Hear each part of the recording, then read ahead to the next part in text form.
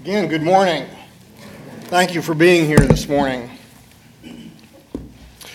Well, George was on his deathbed. The family had gathered to say their goodbyes. All the preparations were being made. It wouldn't be long. But as he lay there on his deathbed, all at once, he smelled this wonderful, wonderful smell coming from the kitchen.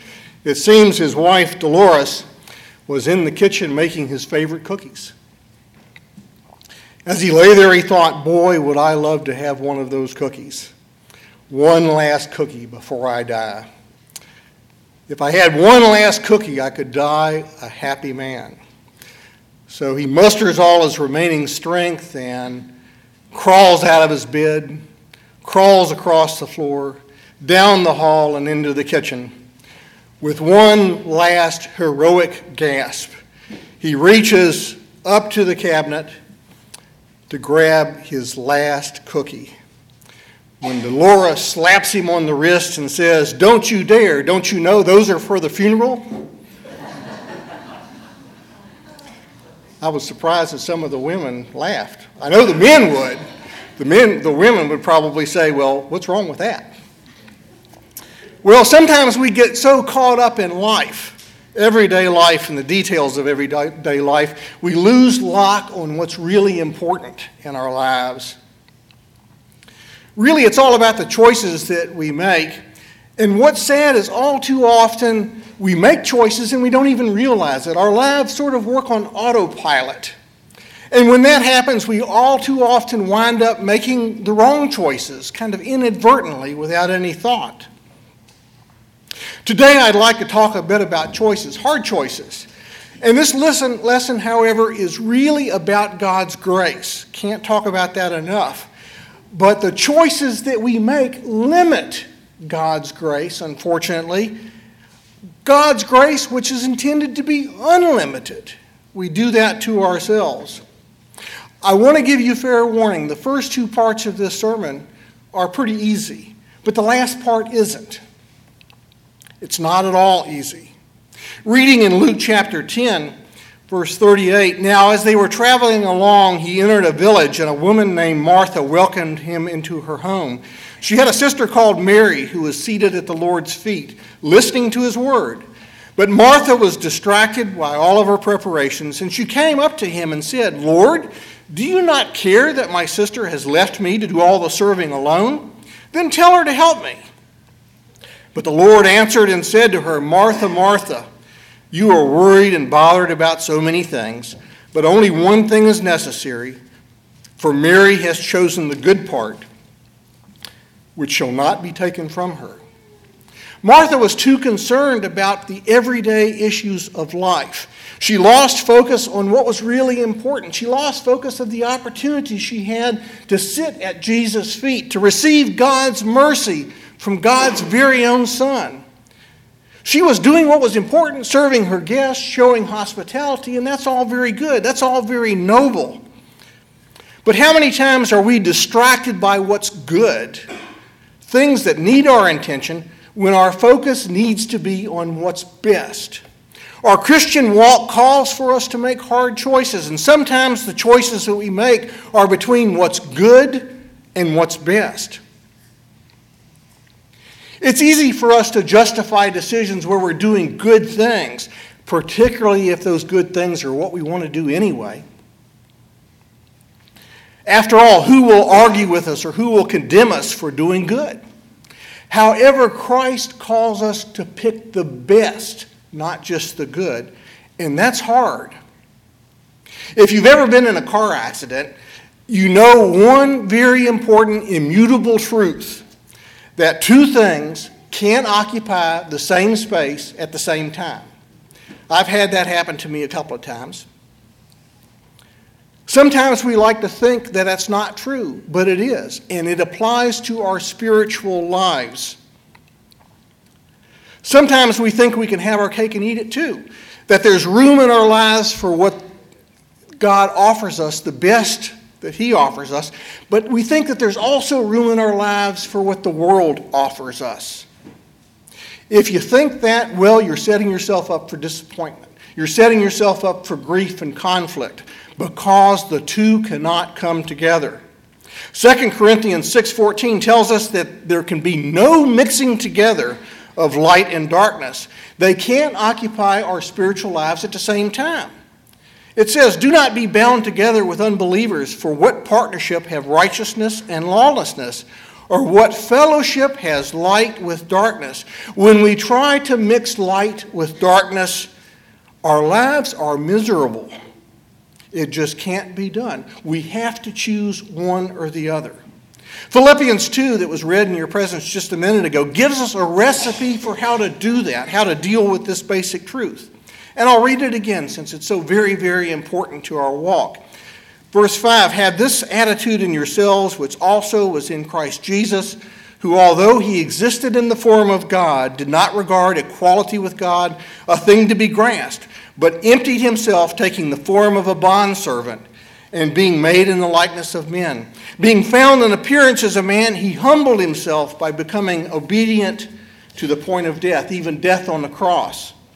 For this reason also God highly exalted him above every name, so that the name of Jesus every knee will bow, of those who are in heaven and on earth and under the earth, and that every tongue will confess that Jesus Christ is Lord, to the glory of God the Father." Christ emptied himself, and we're called to do the very same thing. In Jesus' case, he emptied himself of equality with God.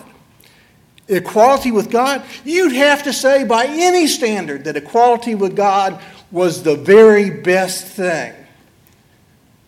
However, Jesus didn't choose the very best. He chose the very, very best, being a servant to the glory of God the Father. To glorify God, he had to deny himself of equality with God. If we want God's abundant grace to flow into our lives, the key is that we first have to empty ourselves, just as Jesus did. In Luke 9:23 it says, "And he was saying to them all, 'If anyone wishes to come after me, he must deny himself and take up his cross and follow me.'" There's a very, very important story in the Old Testament that gives a very practical example of how this works. That we need to empty ourselves if we are going to fully receive God's grace. And that story is found in 2 Kings chapter 4.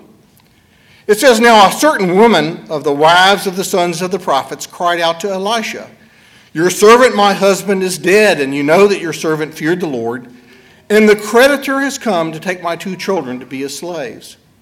Elisha said to her, 'What shall I do for you? Tell me, what do you have in the house?' And she said, 'Your maidservant has nothing in the house except a jar of oil.' Then he said, 'Go borrow vessels at large for yourself from all of your neighbors, even empty vessels. Do not get a few.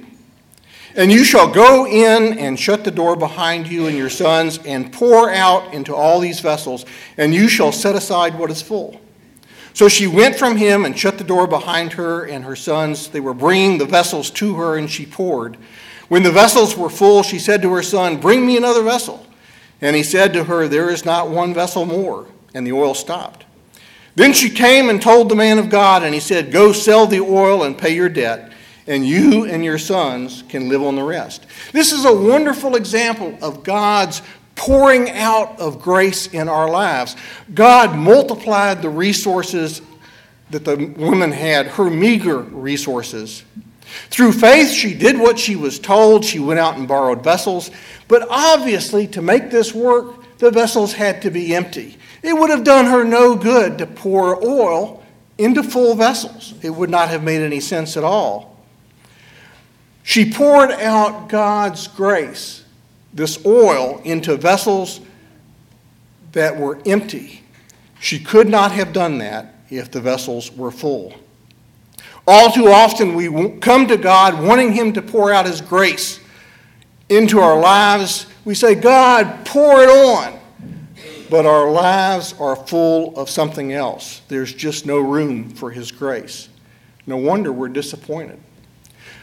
God tells us in John 10:10 what he intends for us. Jesus says the thief comes only to steal and kill and destroy. I came that they may have life and have it abundantly. God wants us so desperately to have his grace, for us to be full of his grace. I love Malachi 3:10. It's the last book in the Old Testament, but in it, it tells us how God intends to bless us. God says, "Bring the whole tithe into the storehouse, so that there may be food in my house. And test me now in this, says the Lord of hosts, if I will not open for you the windows of heaven and pour out for you a blessing until it overflows." God intends us to have his grace in our lives so that it overflows. There's no room to hold it. I'm told that the words used here to describe the abundance of God's grace and how God intends to give us his blessings, that those same words are the ones that are used to describe the outpouring of heaven during the flood of Noah's day. God wants us to have his grace in such abundance. Well, you can turn on the TV every Sunday morning and you'll hear all about God's grace, and that's a good thing. You'll hear about how wonderful it is, but you'll also hear that, well, all you need to do is invite Jesus into your heart, and all these wonderful blessings can be yours. But what you won't hear, at least very often, is the hard part of receiving God's grace.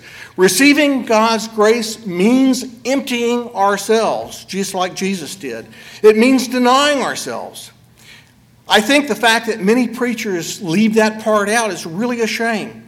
But we should not expect, we have no reason to expect God's grace flowing abundantly in our lives if we refuse to empty our lives of stuff that would prevent his blessings from taking its place.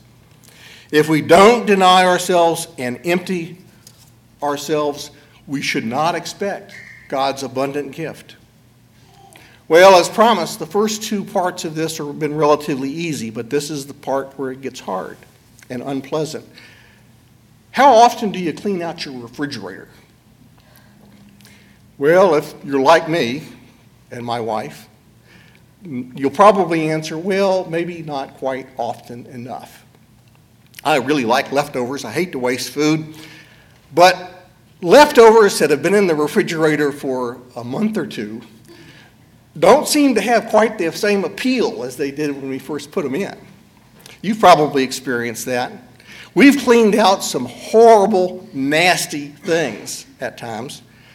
Green and black, moldy, living, furry, horrible, gross things have grown in our refrigerator. You know that. You know, you get to the point where rather than cleaning out the container, you just think, well, maybe the best thing to do is just throw it away in the trash and be done with it. But sometimes our lives are just like that. We'd like to pretend that that's not the case.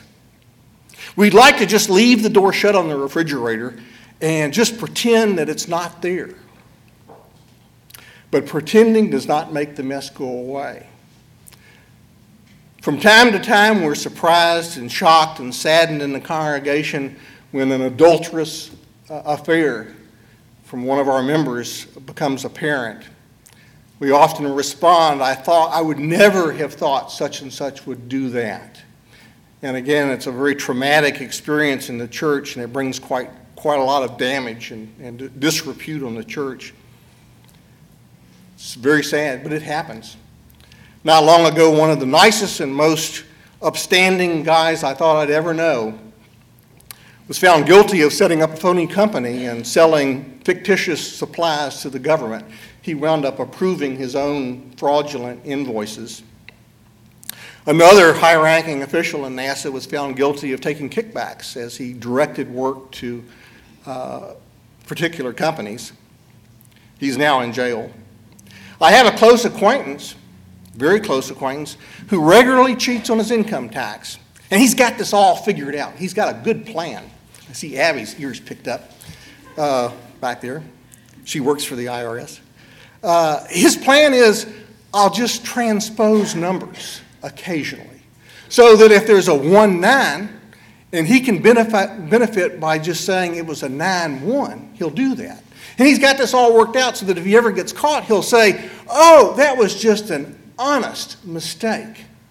Anybody could transpose two numbers. And he thinks all that's okay because the government just wastes the money anyway, so he justifies himself. It's horrible. Adultery, cheating, lying, stealing. We like to pretend that none of that goes on in the church, don't we? But let's be honest with ourselves, it does.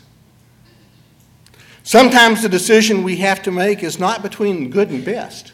Those are hard decisions. Sometimes the decisions we have to make is between bad and good. But they can be hard as well. Sometimes we think in our lives that darkness in our lives can coexist with God's light. It can't. We might say, well, after all, we're only human. We all make mistakes. And after all, we're not as bad as some. If you're thinking that way, it's wrong. Let me tell you, pretending that this way of life is okay is wrong. And we all know it. This is not just some theory. It's as practical as the day is long. If you're in an adulterous affair or thinking about it, it has got to stop. It has got to stop. If you think premarital sex outside of marriage is okay, it has got to stop. It's not. It's wrong. The world says that that's okay. In fact, the world doesn't say that it's just okay. They say that premarital sex is good and that it's healthy and it's normal. It's not. It's wrong. The world is deceiving you. The world is telling you that because that's the way the world wants to behave, and if it can draw everybody into that lie, it makes them feel justified and okay. Don't be deceived. It's wrong. If we want God's grace to flow into our lives abundantly, we have to start with an empty vessel. God's grace cannot flow into your life in the way He wants to bless you if your life is full of the disgusting garbage of sin. You simply have to empty yourself of all of that. If you are not experiencing God's grace as you know you should, you simply have to clean out the refrigerator. Get rid of the garbage. If you're cheating your employer at work, it has to stop. If you lie for whatever reason, it's got to stop. If you're addicted to drugs or alcohol or pornography, it's got to stop. We have to commit ourselves to end those addictions and rely on God to help us because we can't do it ourselves. We have to empty ourselves from anything and everything that keeps us from being filled up with God's grace. Unfortunately, most people don't understand the true nature of Christianity. Christ came to seek and save the lost. And it says that while we, and that means all of us, were yet sinners, Christ died for us. Christianity is all about dealing with the terminal cancer of sin. It's not about pretending we're better than we are. It's not about pretending we are not susceptible to sin. It's not about pretending or patting one another on the back. It's not about pretending that we're better than others. Christianity is about looking at our condition, our sin, our failings, our weaknesses squarely in the face, without fear, without reservation, and admitting that there is no way we can deal with that situation, sin in our lives ourselves. There is no self-help program. There is no 12-step program. There's nothing else that can deal with that situation other than Christ. We have got to have help from above. We look to the Creator for that help we need, and He provides us the help we need through His Son, Jesus Christ. Face it, we are all dealing with sin in our lives. You're not alone. Shame is a fine thing to drive us to do the right thing, but we cannot live in shame. We are not intended to live in shame and in guilt. We have to face it squarely on and deal with it and recognize what a blessing that is in God. What we have in Christianity following Christ Christ dying for us, is the only way in the world that can deal with sin and our guilt successfully. There is no other way. Christ said he was the only way to the Father. So we have this ultimate gift that our sin can be taken away, our guilt can be taken away. We have to take advantage of it. While we leave here this morning, all of us as individuals who will undoubtedly sin, we will fall short. We know that. We will make the wrong choices. Let's pretend that we don't. We do. But there is an answer, and Jesus is the answer. 1 John chapter 1. If you don't remember anything this morning, remember this passage. Starting in verse 5. This is the message we have heard from him and announced to you, that God is light, and in him is no darkness at all. There is no darkness in Christ Jesus. If we say that we have fellowship with him and yet walk in the darkness, we lie and do not practice the truth. But, and I love this but, if we walk in the light as he himself is in the light, we have fellowship with one another. And the blood of Jesus, his Son, cleanses us from all sin. If we say that we have no sin, we are deceiving ourselves and the truth is not in us. If we confess our sins, he is faithful and righteous to forgive our sins and to cleanse us from all unrighteousness. As we empty ourselves of anything that interferes with the flow of God's grace, don't be fooled into thinking you can do that alone. You can't. We need God's grace even for that. David prayed in Psalm 51, "Create in me a clean heart, O God, and renew a steadfast spirit within me." We all need to continually pray that prayer. Create in me a clean heart, O God, and renew a steadfast spirit within me. I know we are all here this morning because each of us wants to serve God. We want to glorify God. We want to do the right thing. We want to receive God's grace. We want to walk in the light. We want to be free of our sin and guilt. As we rely on our Almighty Father and our wonderful Savior to help us make the right choices and help us remove anything and everything that would interfere from us being filled up with the fullness of God, remember Malachi 3:10 and just watch the floodgates of heaven open. Hang on, because God's amazing love and grace is just going to astonish us. It's going to blow us away. In the next year, watch this congregation as we seek to empty ourselves and glorify God. God's grace will abound. We'll see God's grace. It's going to knock our socks off. But we have to empty ourselves. I worked on this last night, and I got up this morning and I realized that the ending was wrong. Well, I hope you like that ending, because that's what it was. But I realized the ending that I had written was wrong. So I got up and I rewrote it. And I took a shower, and during the shower I wrote, well, still got it wrong. Still not right. So I rewrote it. And that's the way it is with our life. If you see your life heading in the wrong direction, if you see your end not where you want it to be, rewrite it. That's the power of God's grace, that he gives us the blessing that we can rewrite the ending. Write the ending like you want it to be.